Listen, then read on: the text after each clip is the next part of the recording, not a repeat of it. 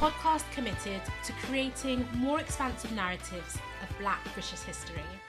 Each day, in 5 minutes or less, I'll tell you about something that happened on that day in history, amplifying neglected moments and figures from the past. History is made every day, and Black in Time recognises this by challenging what gets to be remembered. On February 15th, 2013, Ella Adu Kissy Deborah died aged 9 following a severe asthma attack. She was the first person in the UK, and quite possibly the first person in the world, to have air pollution officially listed as a cause of death. Ella and her family lived in Lewisham, South East London, near the South Circular, one of London's busiest roads.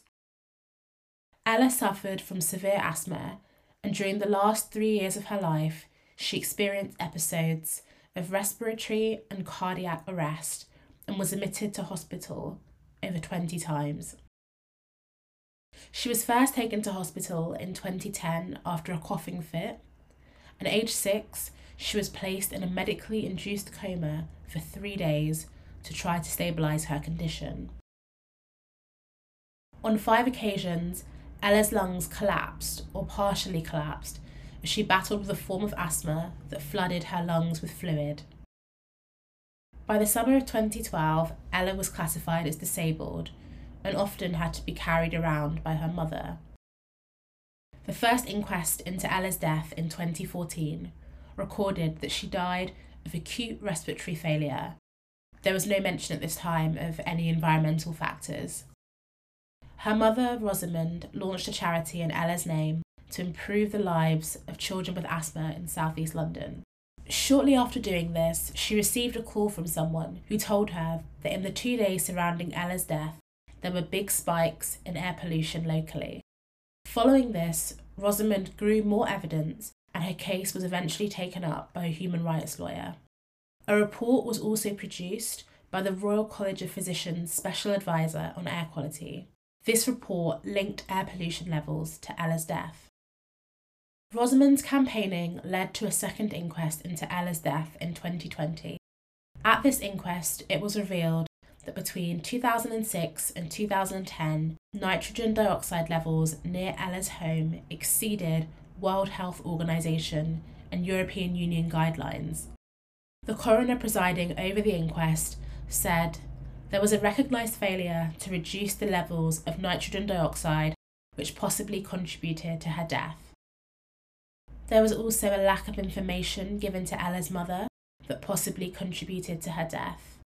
He added, "I will conclude that Ella died of asthma contributed to by exposure to excessive air pollution." The coroner also published a prevention of future deaths report, highlighting 3 key areas of action required to prevent deaths like Ella's in future. These were 1. Legally binding targets for particulate matter based on WHO guidelines. Particulate matter, along with nitrogen oxide, are 2 pollutants that stem from traffic emissions which Ella was exposed to. 2. Increase capacity to monitor air quality to improve public information. And finally, integrate air pollution into undergraduate and postgraduate medical education and professional guidance. Ella's mother continues to raise awareness of asthma and advocate for campaigns for clean air. Recently, she called on the government to back Ella's Law, a bill that would make breathing clean air a human right. Ella's Law would also force the government to take a more aggressive approach to tackling pollution. Thanks for listening to today's episode of Black in Time. I hope you enjoyed it, and if you did, please share it with a friend. Head over to Instagram at blackintimepod to continue the conversation from today's episode.